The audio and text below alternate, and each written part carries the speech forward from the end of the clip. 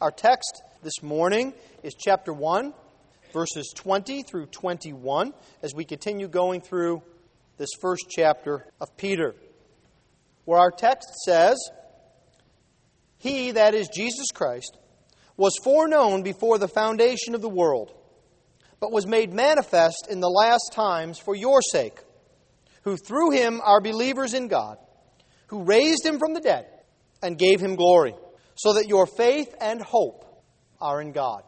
Let us pray. Heavenly Father, we thank you that you have put down these words for us. And we pray, O Lord, that by your Spirit you would convict us, encourage us, and enlighten our minds. We ask all this in the name of the Lord Jesus Christ. Amen. There is a story that perhaps some of you know from church history of an old, frail bishop who was traveling to his martyrdom.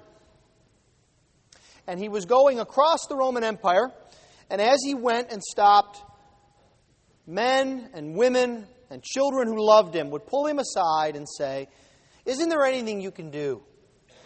We're saddened, we're horrified by what the authorities are going to do to you.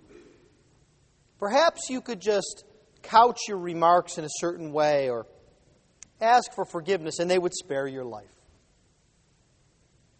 And this wise old bishop said, "68 years my Lord has loved me and protected me. How can I desert him now?" There's a story about the same time of a young woman, single, no children, who professed the Lord Jesus Christ as her Savior and was about to be thrown to the lions in the Colosseum. And her own dear father came to her and said, "Please, recant. Think of me, your father. In my old age, would you rob me of you? Just recant." And her answer was, "How can I turn my back on one who has done so much for me?" This is the story of many, many throughout the history of the church. And in a sense, it's in opposition toward much of modern thinking. Much of modern thinking thinks about Jesus Christ as what he can do for me in the future, and therefore I'll serve him. And it takes very crass forms. Jesus will make me wealthy. Jesus will give me a car. Jesus will make my family larger. Jesus will do this for me. Therefore, I can serve him. But you see, the biblical way of thinking is to look back and to see what God has already done for us. And such gratitude wells up in our hearts that we cannot help but desire to serve him and to make him our true Lord and Master. And that's what Peter is getting at here this morning. Remember, he's speaking to the church, speaking to people who are in the midst of difficulties. And if you'll recall, the last few weeks, he has been directing the people of God to a holiness of life based upon what the Lord Jesus Christ has done for them. And now he takes it a step further. He goes even beyond their experience of salvation. He even actually goes past what would be for them a more recent historical event of the crucifixion. He goes back before the beginning of time, before the foundations of the world, and he says, before even then, you were on the Lord Jesus' mind. Even then, the Lord God was doing things for you, working your salvation. And so from that, a gratitude, a love will well up in us and push us on to obedience and into telling the old story of the gospel. So this morning then, I'd like us to follow Peter's train of thought as he takes us from time past into right now, today, and our actions that are affected. The first thing that we will see is that God has an eternal purpose. God's eternal purpose as found in the Lord Jesus Christ. We'll see that God takes that eternal purpose and He acts it out in history. We'll see God's historic purpose. That He takes an event from eternity and He makes it historical, real, in time and space. And we will see that the reason for this, the culmination for this, is a pastoral purpose. You see, the Lord God Himself is the great pastor, leading a people, comforting a people, exhorting a people. And so we will see movement from His eternal purpose to His historic purpose to His pastoral purpose. Let us then look first and see the eternal purpose of God as found in the beginning of verse 20. Peter begins, he says, He, that is the Lord Jesus Christ, was foreknown before the foundation of the world, but was made manifest in the last times for your sake. The Greek word order is actually a little interesting. The last word, the very last word of verse 19 is Christ. So there is to be no mistaking that the He here is Jesus Christ. He is the one who was foreknown. You may recall from some weeks back that this word foreknown means more than looking into the future. It's more than being just a very good psychic. It actually has the connotation of being foreordained, foreplanned, decreed. You see, you recall when we looked at that at 1 Peter chapter 1 and verse 2, that according to the foreknowledge of God, according to the decree and plan of God, we are elect. Well, that is also true of the Lord Jesus Christ. Jesus is a part of God's eternal purpose. That's important to think about. Well, you say, well, of course He is. Jesus is eternal. He's the second person in the Godhead. Yes. But you see, here we're speaking of Jesus Christ as the mediator of His people, as the Redeemer. Verse 19. He's the one who redeemed His people. You see, the redemption of God's people was planned in Jesus Christ before the foundation of the world. It was a part of the will and plan of God.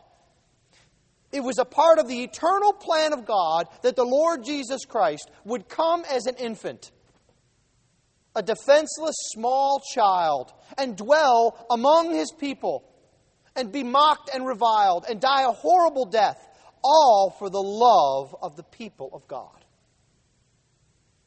This is the purpose of God in eternity. It also means that the eternal life that comes to those who believe in the Lord Jesus Christ was planned from eternity. It's not plan B. It's not an afterthought. It's not some special benefit that comes to a select few who act in a certain fashion. No, before Adam was even created, God was planning eternal life for you, for me, Christian. He was preparing those mansions in His house, in the Lord Jesus Christ. And it shouldn't surprise us that the outgrowth of this foreordination, this foreknowledge, is a relationship among the persons of the Godhead. Theologians speak of it as the covenant of redemption. In simple terms, it means that in time past, before time began, the Father, the Son, and the Holy Spirit covenanted together in perfect harmony, in perfect love, and in perfect relationship to save a people. And God the Father said, I will send my Son. And Jesus said, I will do the work. And the Holy Spirit joyfully said, I will apply it to their hearts. And we will have a people in time past. This was purposed. And this happened before the foundations of the world. It's the way that the Scripture can describe for us the undescribable. Something that happens before there were minutes and seconds.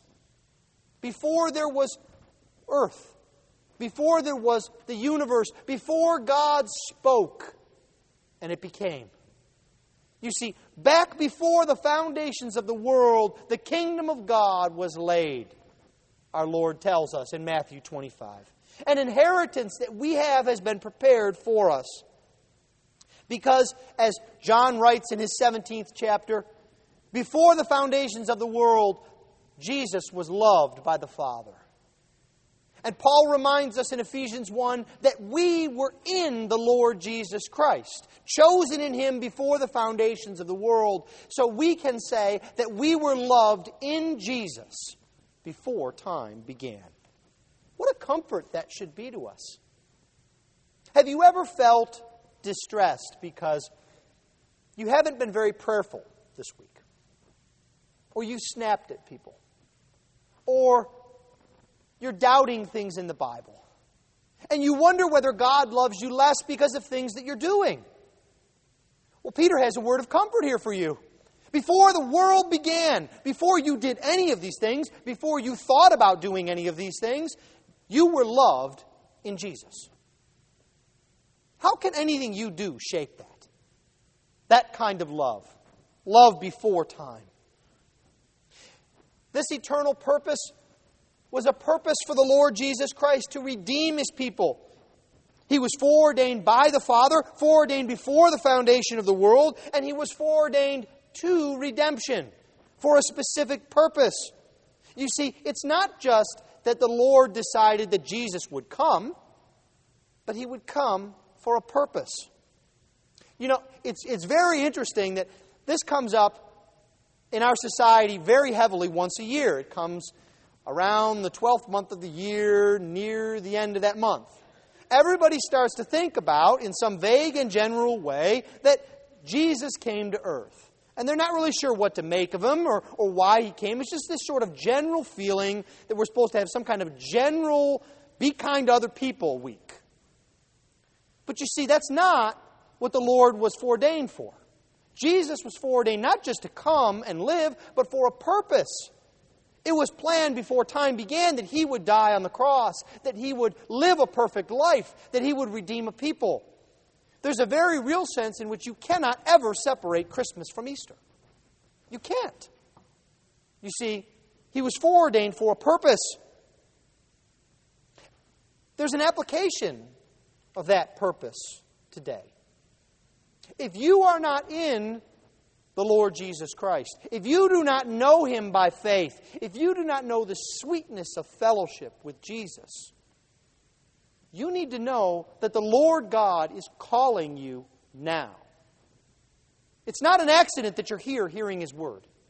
It's not an accident that you are somehow perhaps twinging or thinking or being affected by His Word. You see, before the foundations of the world, before any place in Katy was laid, even before Katy was all of the rice fields that it was, that long ago, God was calling a people to Himself and purposed to save them in Jesus Christ. How can you resist that kind of call? A call that comes from before time. But you see, the goodness of the Lord is found not just in telling us about His eternal purpose. We all have purposes, don't we? I purpose to do things, and oftentimes I'm reminded at the end of the day of something that I had purposed to do.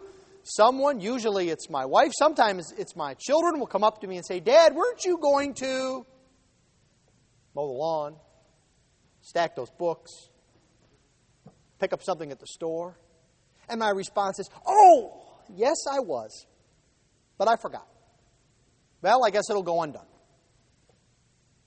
How unlike God. You see, God plans and determines to send the Lord Jesus Christ, and He does not fail in enacting it. He doesn't forget. He doesn't grow weary. He sends the Lord Jesus Christ. And we see here that not only was Jesus foreordained, but He was made manifest in these last times for you. He was revealed to us. How was Jesus revealed to us? Well, the first way, and most obvious way in which we could say how Jesus was revealed, is in the Incarnation. And when I think of in the Incarnation, I can't help but think of that great passage in Galatians chapter 4, when it says that in the fullness of time, God set forth His Son, made under the law, born of the woman. When everything was perfect and right, God acted out His plan. He didn't slow. He didn't speed up. At the very perfect time, He sent forth His Son. And we can know something about God from this, that God does not stumble around. He's purposeful in what He does, and He enacts it. And this historic purpose needs to be seen in light of the eternal purpose. The incarnation should not be primarily about a baby. The incarnation is primarily about a king. The Lord Jesus Christ was sent as a king to be obeyed, a king to rule, a king to defeat our enemies. He's also shown, He's made manifest in His resurrection and His ascension, not just in coming to earth, but in His coming back from the dead. We see that in verse 21, that God raised Him from the dead and gave Him glory, speaking of the resurrection and ascension. The resurrection, one of the primary purposes of the resurrection, Paul says in Romans 1, is to show the power of God. That Jesus Christ is declared to be the Son of God with power, Paul says, because death could not hold Him.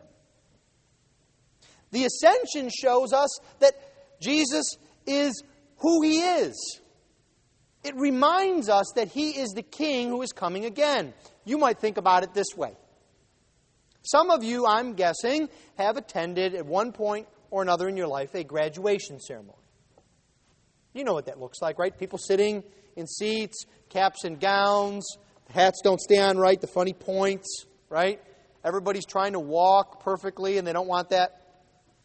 It's a solemn occasion, right?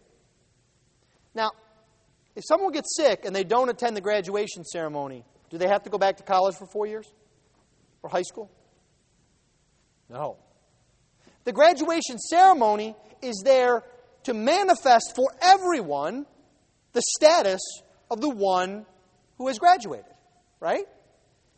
You've actually already graduated. Your diploma's already written. Your credits are already done. But that graduation ceremony is a visible reminder of the status you have.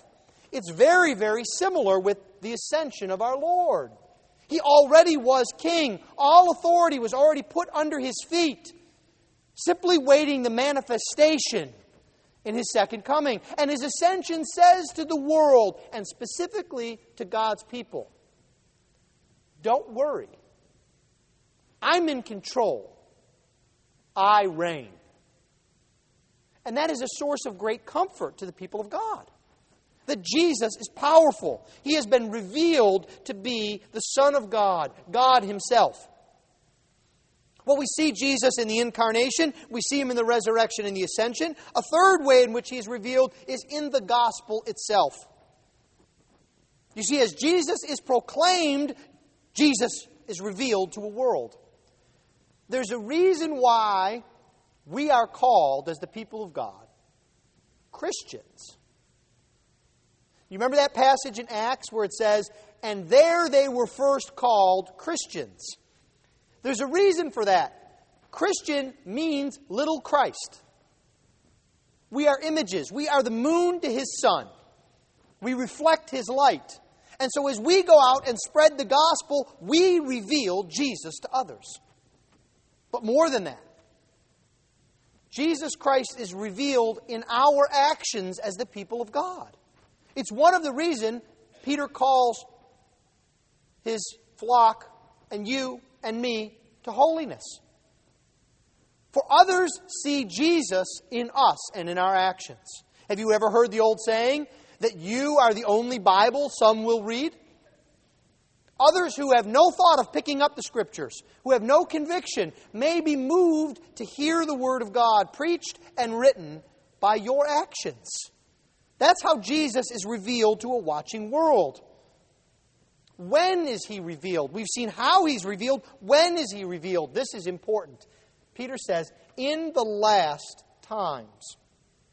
Now, oftentimes this is used for speculation. Well, the last times must mean that the earth is about to go through the second coming and Armageddon. Well, maybe what? Last times next year or next week. Well, I give it a month and a half. No. The last times is a specific reference to the end of all time. We might think of it this way. All of time, from the day that Adam was formed until the day that Jesus comes again, is divided up into two epochs. We know how long the first one was, from Adam to Jesus. We don't know how long that second one is. That second one is the last times. You see, God is culminating His purpose. And what an encouragement that would be to this people of God. And it should be to you as you struggle. You are living right now in the best possible time that there has ever been to live. You're living in the age of the revelation of Jesus Christ. To live now is better than to live at court with King David. To live now is better than to walk up Mount Moriah with Abraham. To live now is better than to see the Shekinah glory with Moses on Mount Sinai. You see, now is the culmination of redemptive history as Jesus gathers together His people and builds His kingdom. That should be a great encouragement to you.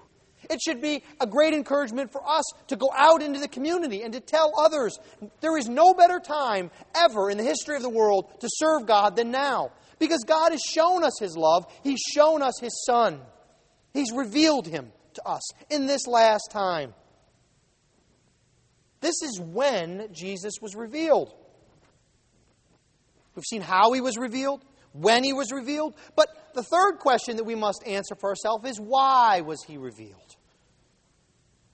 If Jesus is foreknown and foreordained, why did God choose to reveal Him in the incarnation in these last times? Well, the answer is simple. Peter tells you. He was revealed for you. That's why. Not for God, because God foreknew Him. He was revealed for you. The incarnation is for you. The resurrection is for you. The ascension is for you. Such an unbelievable action taken by God was done for His people, for you. That's how much the Lord God loves you.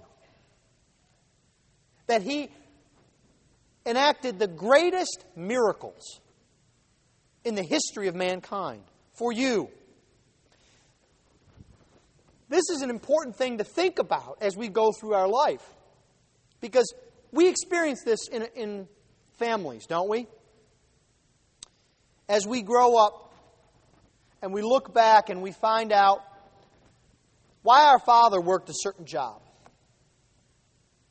Or why our mother stayed up late doing certain things. Or why our parents suggested to us that we ought to do this rather than that. Or why they prepared so that when we all of a sudden decided to go to college, there were funds there. Where did those funds come from? Right? When we see the preparation and the love over a long period of time that has been prepared for us by our parents, that's when we are most moved, isn't it? There's something more moving about that than even a spontaneous act by our parents. When we see that, before we were even born, Mom and Dad were preparing for our wedding. College. House. Life. That's what we have here. God has been preparing a kingdom, eternal life, and eternal fellowship with Himself for us before time began. This is why Jesus was revealed. So that we might know and love God. Do you see Peter saying that? Through Him, through Jesus, we are believers in God. You see, it's through knowing Jesus and what He has done and what He was prepared for that we believe and have faith and trust, one might even say, God. This is the reason why God enacted the manifestation of Jesus Christ in history. Well,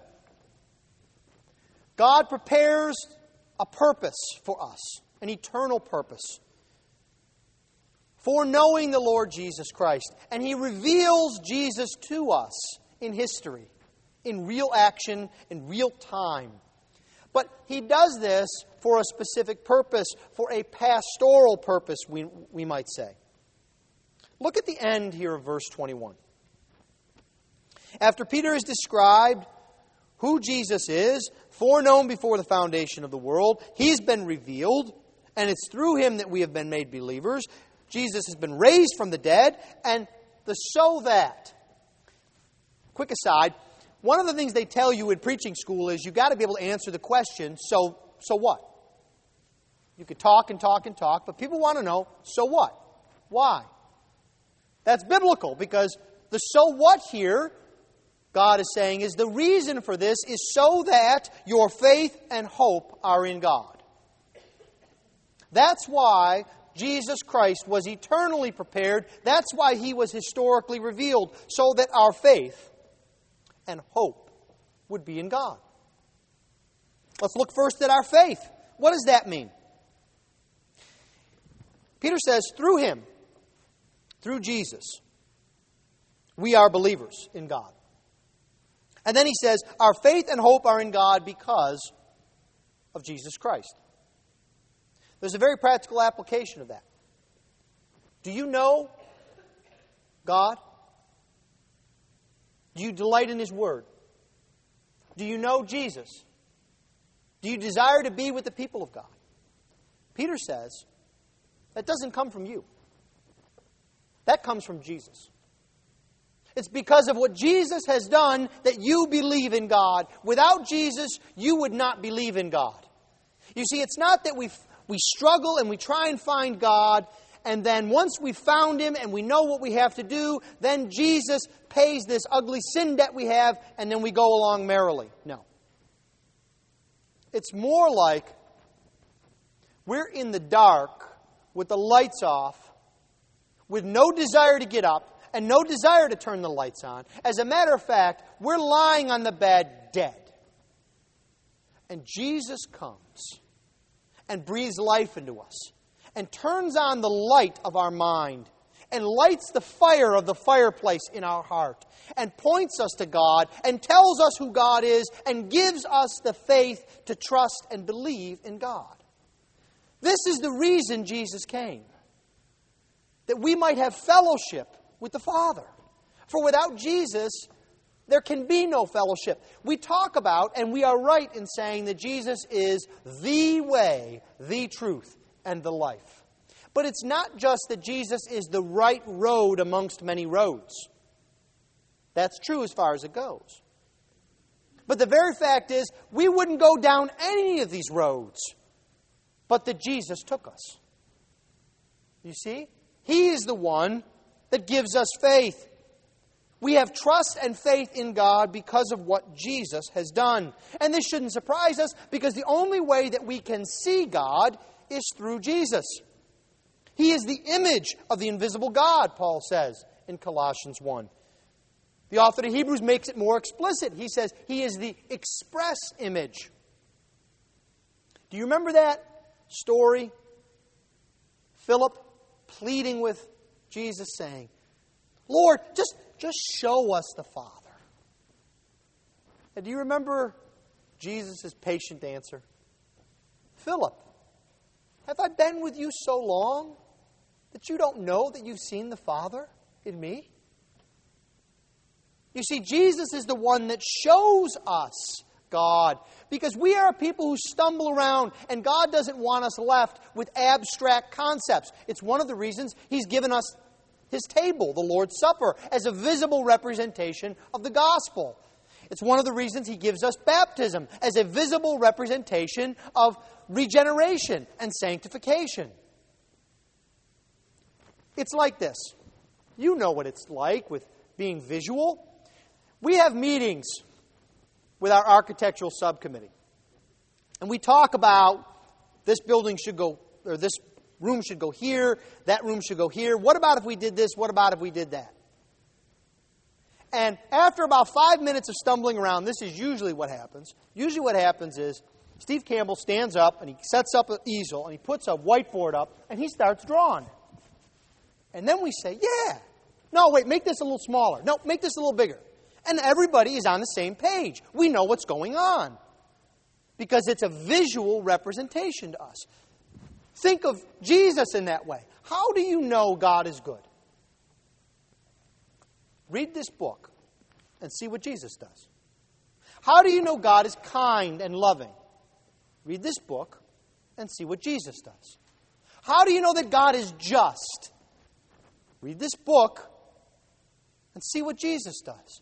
How do you know that Jesus will not brook hypocrisy and pretending? Read this book and see what Jesus does. You see, we all know what God is like if we know Jesus. God has revealed Himself to us in the Lord Jesus Christ. But it's not just for our faith, it's also, Peter says, for our hope. It comes at those times when we don't think we measure up. We don't think we have enough faith. We don't think that we can handle it. There's too much pressure. We can't live the Christian life the way we're supposed to. We're perpetually behind. You know what it's like. It's about mid-March in that year, read through the Bible in a year plan. Right? Where you look back and you say, okay, we've talked about this before. If I could just read 32 chapters of Jeremiah tonight, I'll get back on track. But you see, at times like that, it's not just that. It may be, my kids are teenagers. I've lost 7, 8, 9, 10, 11. How do I get that back? My marriage has gotten to a point over 15 years. How do I get that back? And you see, oftentimes our reaction in our flesh is to throw up our hands and say, forget it. Can't be done. Guess we got to be miserable forever. But you see, Peter says, you have hope because of the purpose of God in Jesus Christ. And again, this shouldn't surprise us. If I were to ask you, Christian, how do you know that you will rise again from the dead? Your answer should be, because my Lord Jesus Christ rose. And as He rises, so will I. It gives you hope in the midst of the most hopeless thing to the world, death. The Christian has hope because of what Jesus has done. No matter what you think you cannot obtain or how you cannot make your life right, you can have hope in Jesus. If your marriage is a mess, if your children are in trouble, if you can't find someone to marry, if you're waiting on children, God has prepared for you a people. God has prepared for you a kingdom. You have hope no matter what happens here on this earth. You will be blessed. You will be happy. There will be no tears. Focusing upon the revelation of the Lord Jesus Christ. You see, there's going to come a point where your great hope will be that you won't be like you anymore. You'll be like Jesus. I'll have a better temperament. I'll take better care of people. I'll take better care of myself. I'll be more diligent. I'll be more obedient. I'll be more praising. Because I'll be more like Jesus. What a blessed hope that is to us. You see, that's why David can say in Psalm 42, why so downcast, O my soul? You see, our hope is in Jesus Christ. Without Jesus, we are compelled to simply prattle along with little orphan Annie. The sun will come up tomorrow. Bet your bottom dollar that tomorrow there'll be sun. You ever sung that? You ever sung that and it poured the next day? I lived in Chicago for 2 years, and the entire month of October was overcast. It was a record, something like 35 days. Your life can feel like that, can't it, at times? It's overcast. But you see, we don't have to wait for the sun to come up tomorrow because we have Jesus today. He is our hope. He is our life. And then finally, by just way of a few applications. The pastoral purpose of God, it's in the context here that one of the reasons why Jesus was revealed was for our holiness. Remember our context from verse 13 on. This is so that we prepare our minds, so that we're prepared for action, so that we are holy as God is holy, so that we know that we have been ransomed, and we act accordingly. You see, a true understanding of grace brings about holiness. Because holiness involves trusting and hoping in God's goodness. Huh? Holiness involves trusting? I thought holiness involved what I did. Let me ask you a question. Have you ever been tempted when you're in a sticky situation to lie to get yourself out? I know I have. If you don't lie, you're trusting in the Lord to deliver you from that situation. Do you see that? If you obey God, you're trusting in Him to bring about your goodness and safety. Not trusting in your own devices. Israel didn't learn this lesson. They trusted in horses and chariots instead of the Lord God. Jeremiah pleaded with them, trust God, not Egypt. God calls you to this today. You must trust Him for your marriage. You must not manipulate your spouse. You may think it will make your marriage better. You may think it will bring peace in the home, but it will not. You must not pretend to your parents and lie to them. Tell them what you think they want to hear. That's not the way of God. You follow the Word of God. This is what God has done for us. Do you see the wisdom and power of God? That not only does He send His Son, and not only does He send His Son for our faith, our hope, and our holiness, but He tells us of His eternal purpose in this. That we know that we are not an afterthought. That we know we are not a plan B. That God loves us genuinely. Not even because of who we are, but because of His own purpose in His beloved Son, the Lord Jesus Christ. Let us pray.